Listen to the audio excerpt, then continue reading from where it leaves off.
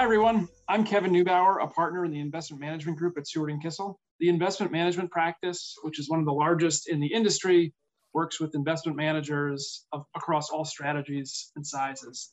Thank you for joining us for this episode of the Fundraising Focus Series. In this series, we talk to different individuals and firms that are involved in the capital raising process for private funds. Today, we are very pleased to be joined by Jess Larson, founder and CEO of Briarcliff Credit Partners, the first placement agent dedicated to private credit. Jess, thanks so much for being here. Thank you very much for inviting me on, Kevin. I'm privileged. Great. So before we jump in, why don't you start off by telling us a bit about your background and about Briarcliff? You know, interestingly, I got introduced to private credit all the way back in 2006.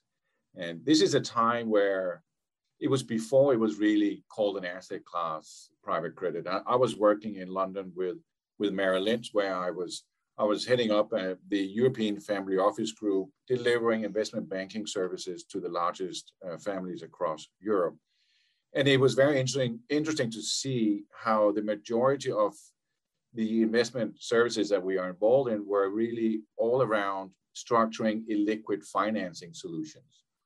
And those types of solutions is what we today would classify and call private credit. And after being in London for a number of years, I moved to Dallas, Texas, to join a firm called Highland Capital Management. And Highland was, at the time, an $18 billion asset manager within the credit space, everything from private credit to illiquid credit. And my job there was to head up the institutional business in regards to building new strategies, new products, as well as running sales and marketing. After having 4 great years in Dallas, Texas, we moved up to New York, where we are today. And the reason for moving to New York was I joined a global placement agent as an equity partner and the CEO of the US business. And while I was there, I made a couple of observations that led me to launch Briarcliff. And let me just kind of share those observations with you.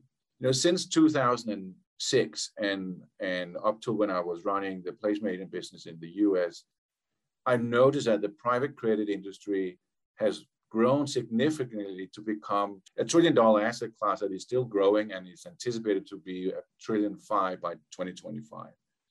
The other thing I kind of observed was the market has become rather competitive. Today, we have over 2,000 private credit GPs. The LPs on the other side of the table have become very sophisticated. And in the US, we are seeing that 2/3 of the LPs have a dedicated investment team focusing on private credit.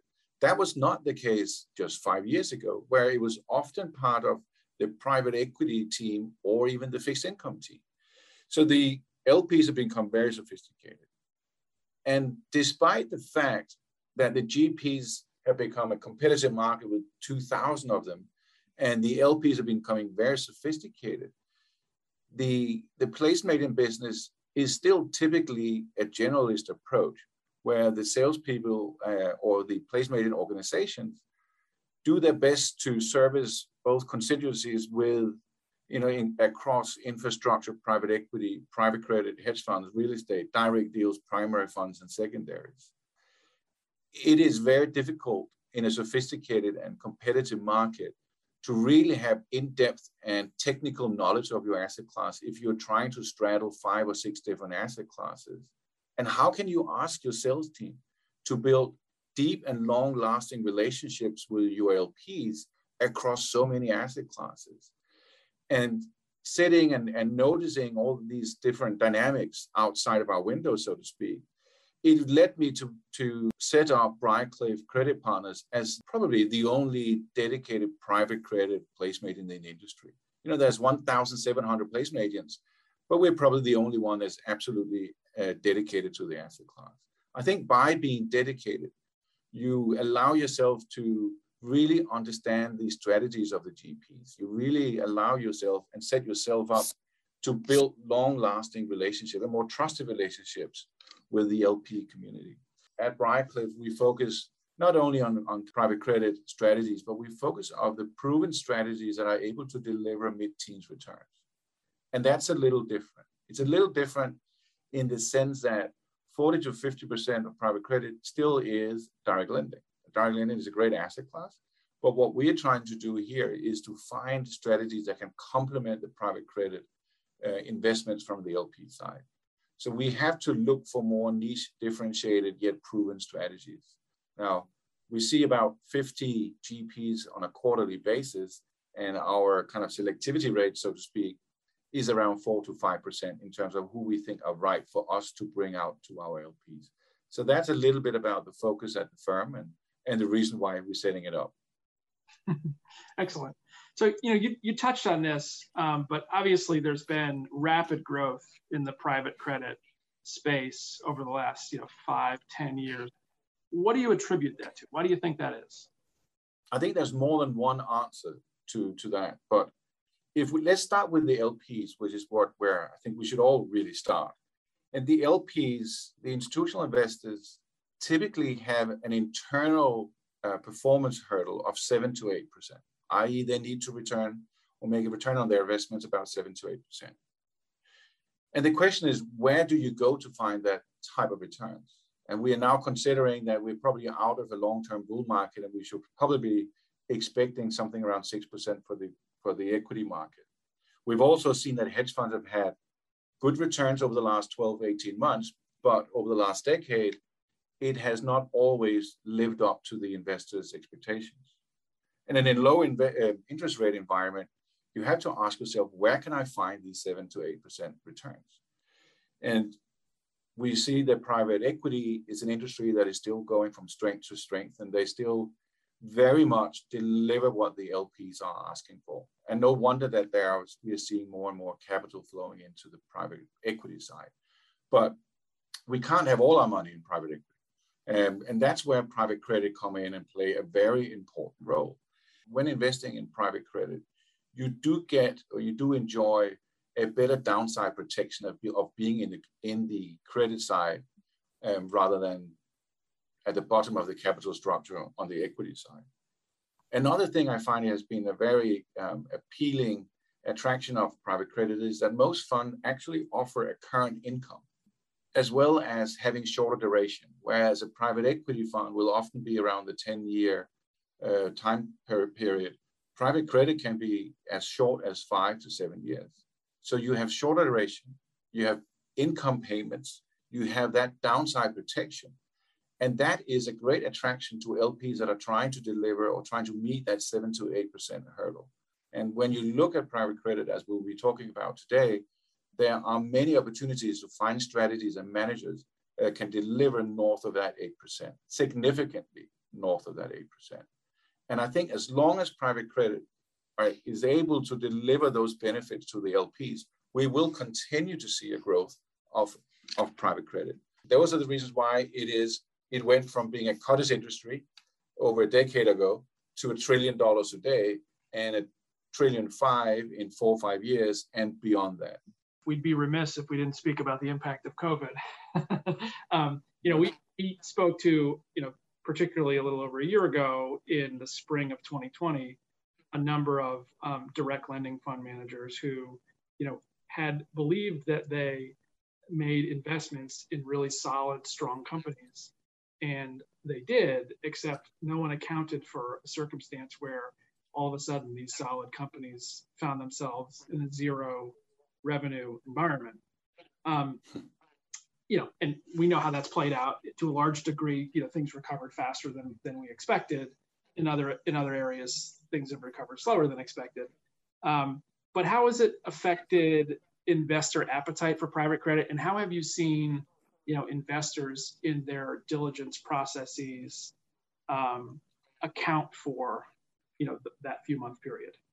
Yes, it is a question that often comes up, and a question we certainly have to address, because not only was and is COVID still tough for everybody on the planet, but it's obviously had an impact on the LP community as well.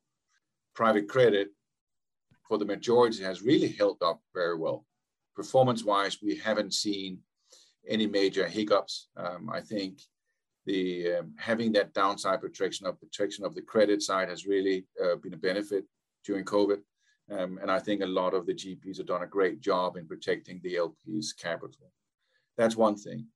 The other thing is when we look back at 2020, it is very encouraging to see that it was actually the best fundraising year for private credit. So in 2020, $166 billion was raised for private credit strategies. And to put that in perspective, that is 15% higher than the second best fundraising year, which was in 2019. So from all intents and purposes, private credit had held up very well, still delivering what they have promised the LPs. And not only that, we have seen an increasing amount of capital flowing into during the COVID period, which is very positive. And your second question of how that has affected or how the LPs have allocated during COVID? How do LPs think about that now? Do they do anything different as a result? Are there lessons learned, in other words, from an LP's perspective? It was very challenging for LPs during COVID. In order to do a proper due diligence, you need to meet with the managers in person more than once in order to make an allocation. And COVID obviously prevented us all from meeting in person. It prevented us meeting our family and friends, and it certainly also prevented the investors to meet the managers. But that did not hold the investors back. On the contrary, what they did was they took a very intelligent approach and looked at the managers that they have already met pre-COVID. And we certainly see that when we start to look at the concentration levels of where did the capital actually go during COVID. And it is probably less surprising to see that the top 50 of the private credit GPs, the top 50 attracted 92% of all the capital from the LPs. Simply because these are GPs that they have probably met in the past and have a relationship with, and their size and the fact that these GPs have been in the market for decades gives a certain level of comfort. That 92% is the highest we've ever seen in private credit. That number typically sits around 68 to 70%. That has certainly been one of the outcomes of COVID. And I think that is a short-term outcome. And we can talk about it a little later, but it's certainly not what we see going forward. The other things we saw was in terms of investor appetite. There was still a strong appetite for direct lending. It was a good time to go into direct lending into COVID times. But we also have been waiting for a long time to see some signal of a potential distress cycle, or at least a stressed cycle. We're just coming off a 10-year bull market. And COVID, certainly the early days of COVID, showed signs of a potential distress cycle. And as a consequence of that, we saw a record number of capital and LPs investing into these distressed managers. So direct lending and distressed funds were certainly the winners of the COVID period.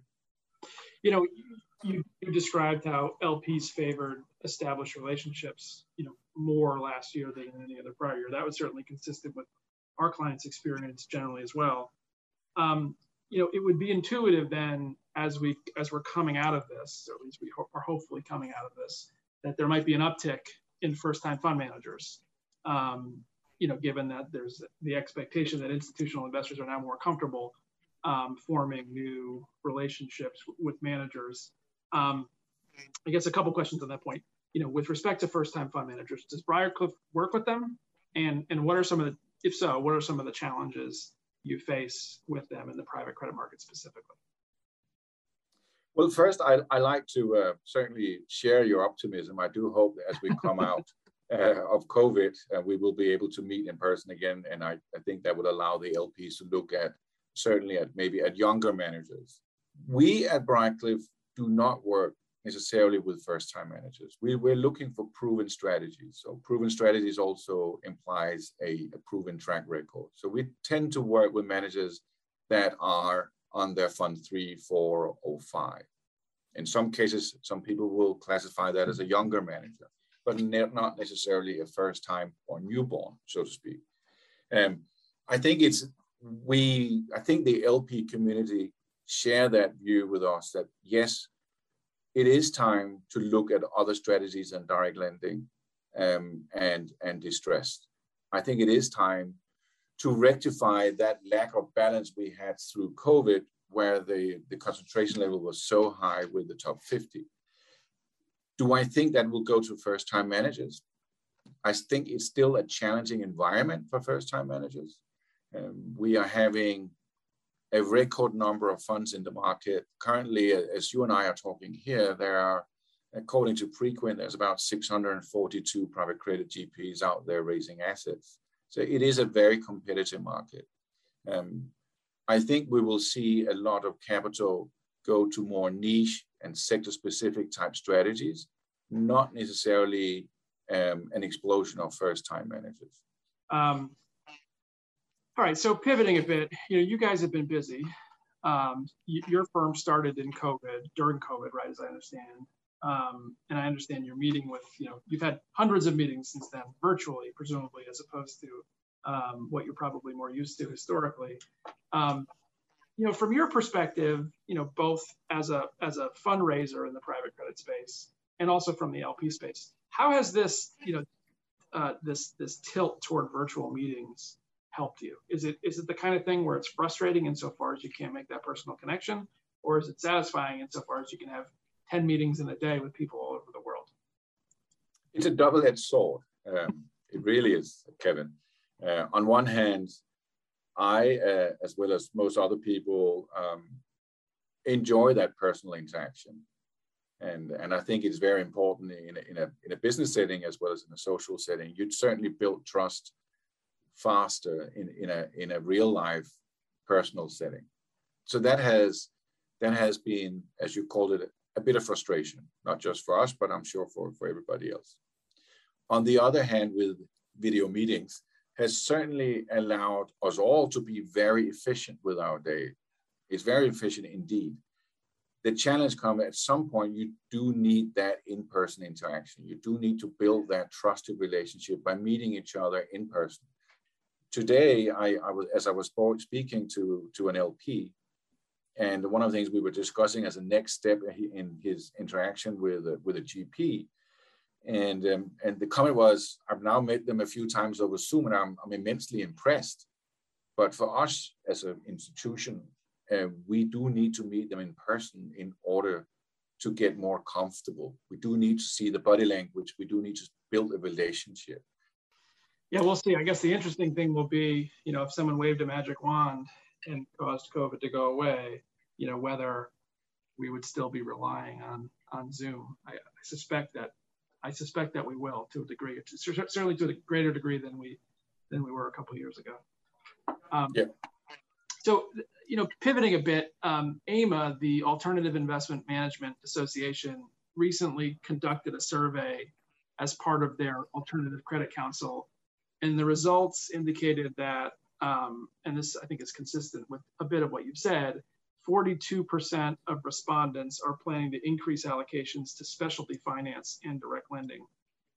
With respect to those two, sort of sub-strategies within the private credit space generally, are you seeing an uptick in interest? I'm thinking specifically with respect to specialty finance. This is kind of consistent with what you said before about kind of more idiosyncratic strategies or where a manager has a specific edge.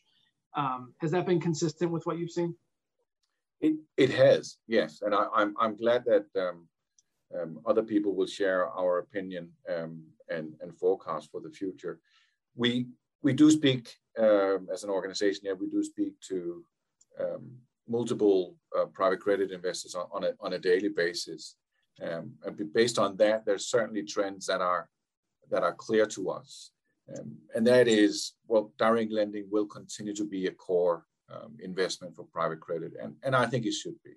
However, what we are finding that there are three other areas that are on top of mind for the LPs in order to complement the direct lending exposure.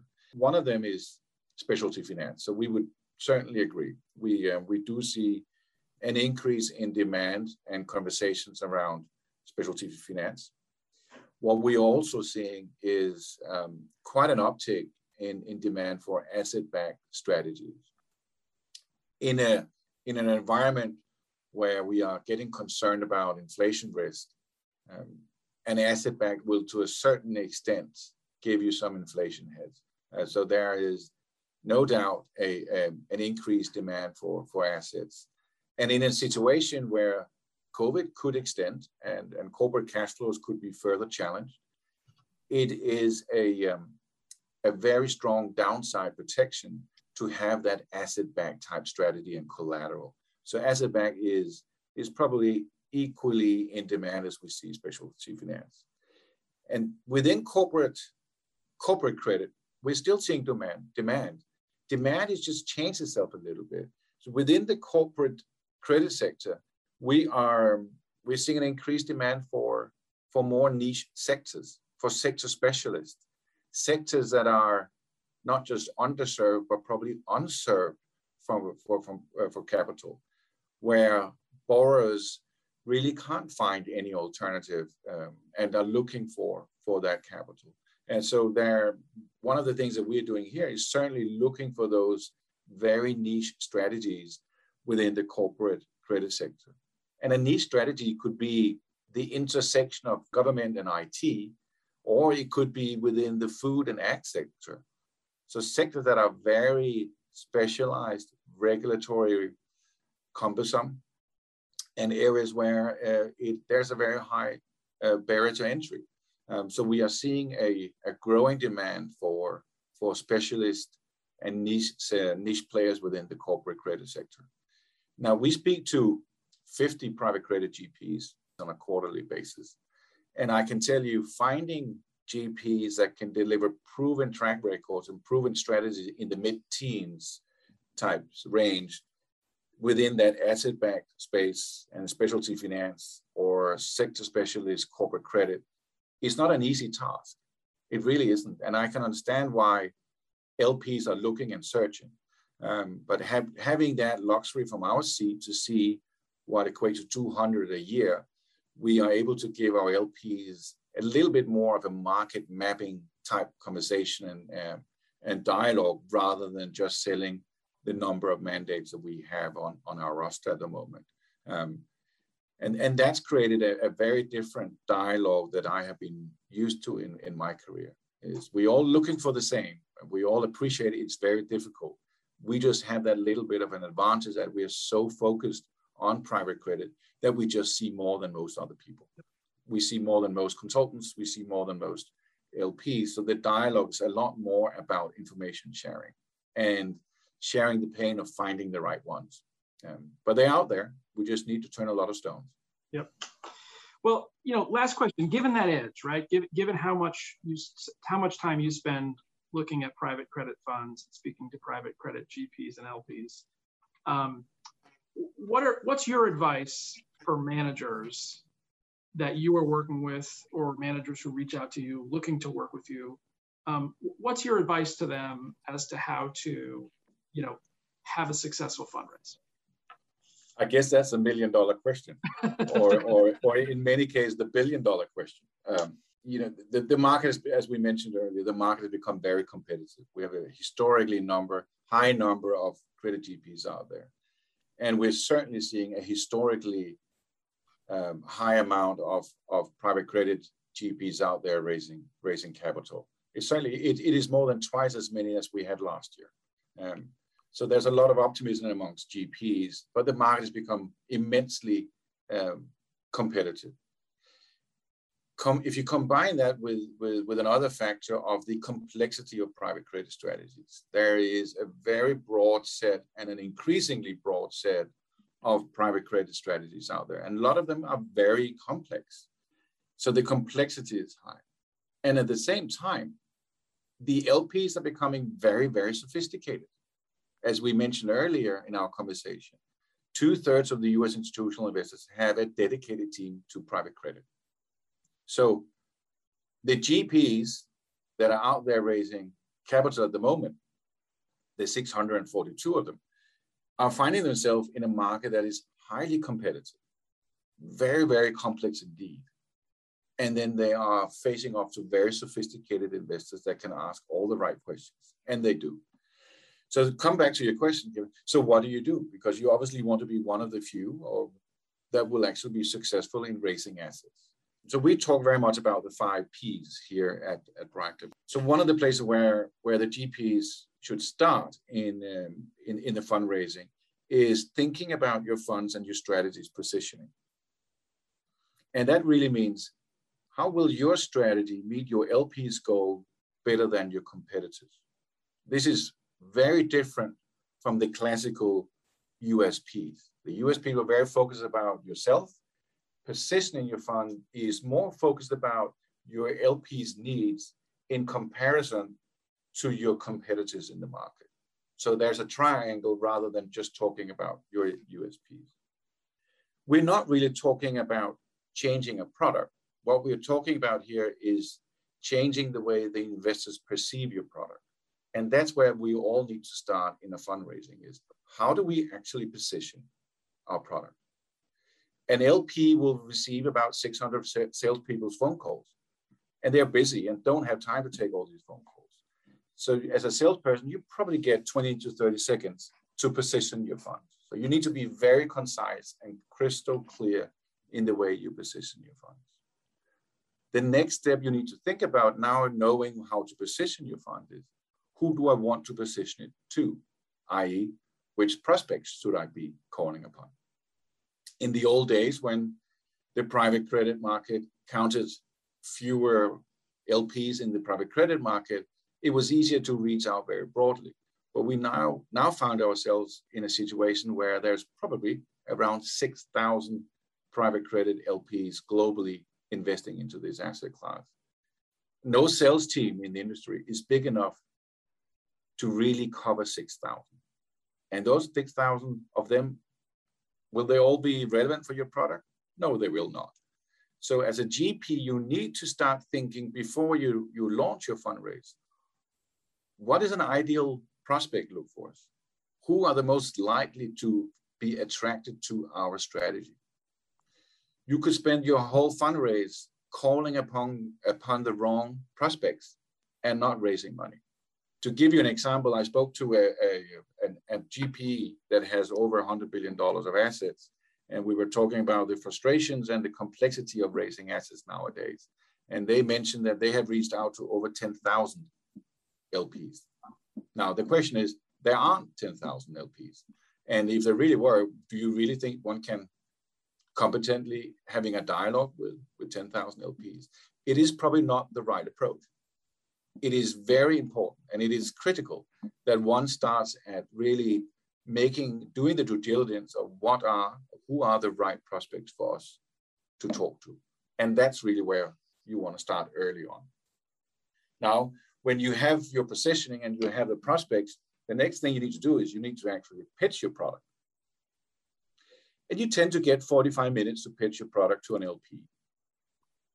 For you, this is probably the only time, or it could very well be the only time in the fundraise where you actually control the narrative. Because if the LP likes it, they will start doing due diligence, so they will be controlling the flow of information. So this is probably your only time to really control the narrative. So it's highly important, that 45-minute pitch. Yet, for an LP, you are number 300 that is going to pitch them. So you're probably not the most important meeting on their calendar for that day. Not only that, the LPs have had all the intentions of reviewing and discussing your materials before the meeting, but it's highly unlikely that they really had the time. So when you walk in there, you need to make sure that you can pitch very efficiently. This is your only chance. There is no second chance in these pitches. So it's very important that you have a strong preparation of your pitch. And not only that, you really need to focus on, how do I deliver the pitch? A GP's ability to deliver is just as important as the content of the pitch. So there is a increasingly focus on delivery manners and how that is done. Another thing that we talk to our GPs about, pitching is a little bit like baseball. You have to cover all 4 bases. You can't jump from base 1 to the 4th base and think you won the game or won a point. That's not how it works. There are 4 bases you have to cover in every single pitch. You got to talk about your organization and your team. You have to talk about your strategy, the opportunity set and the execution of that strategy. You will need to discuss the track record.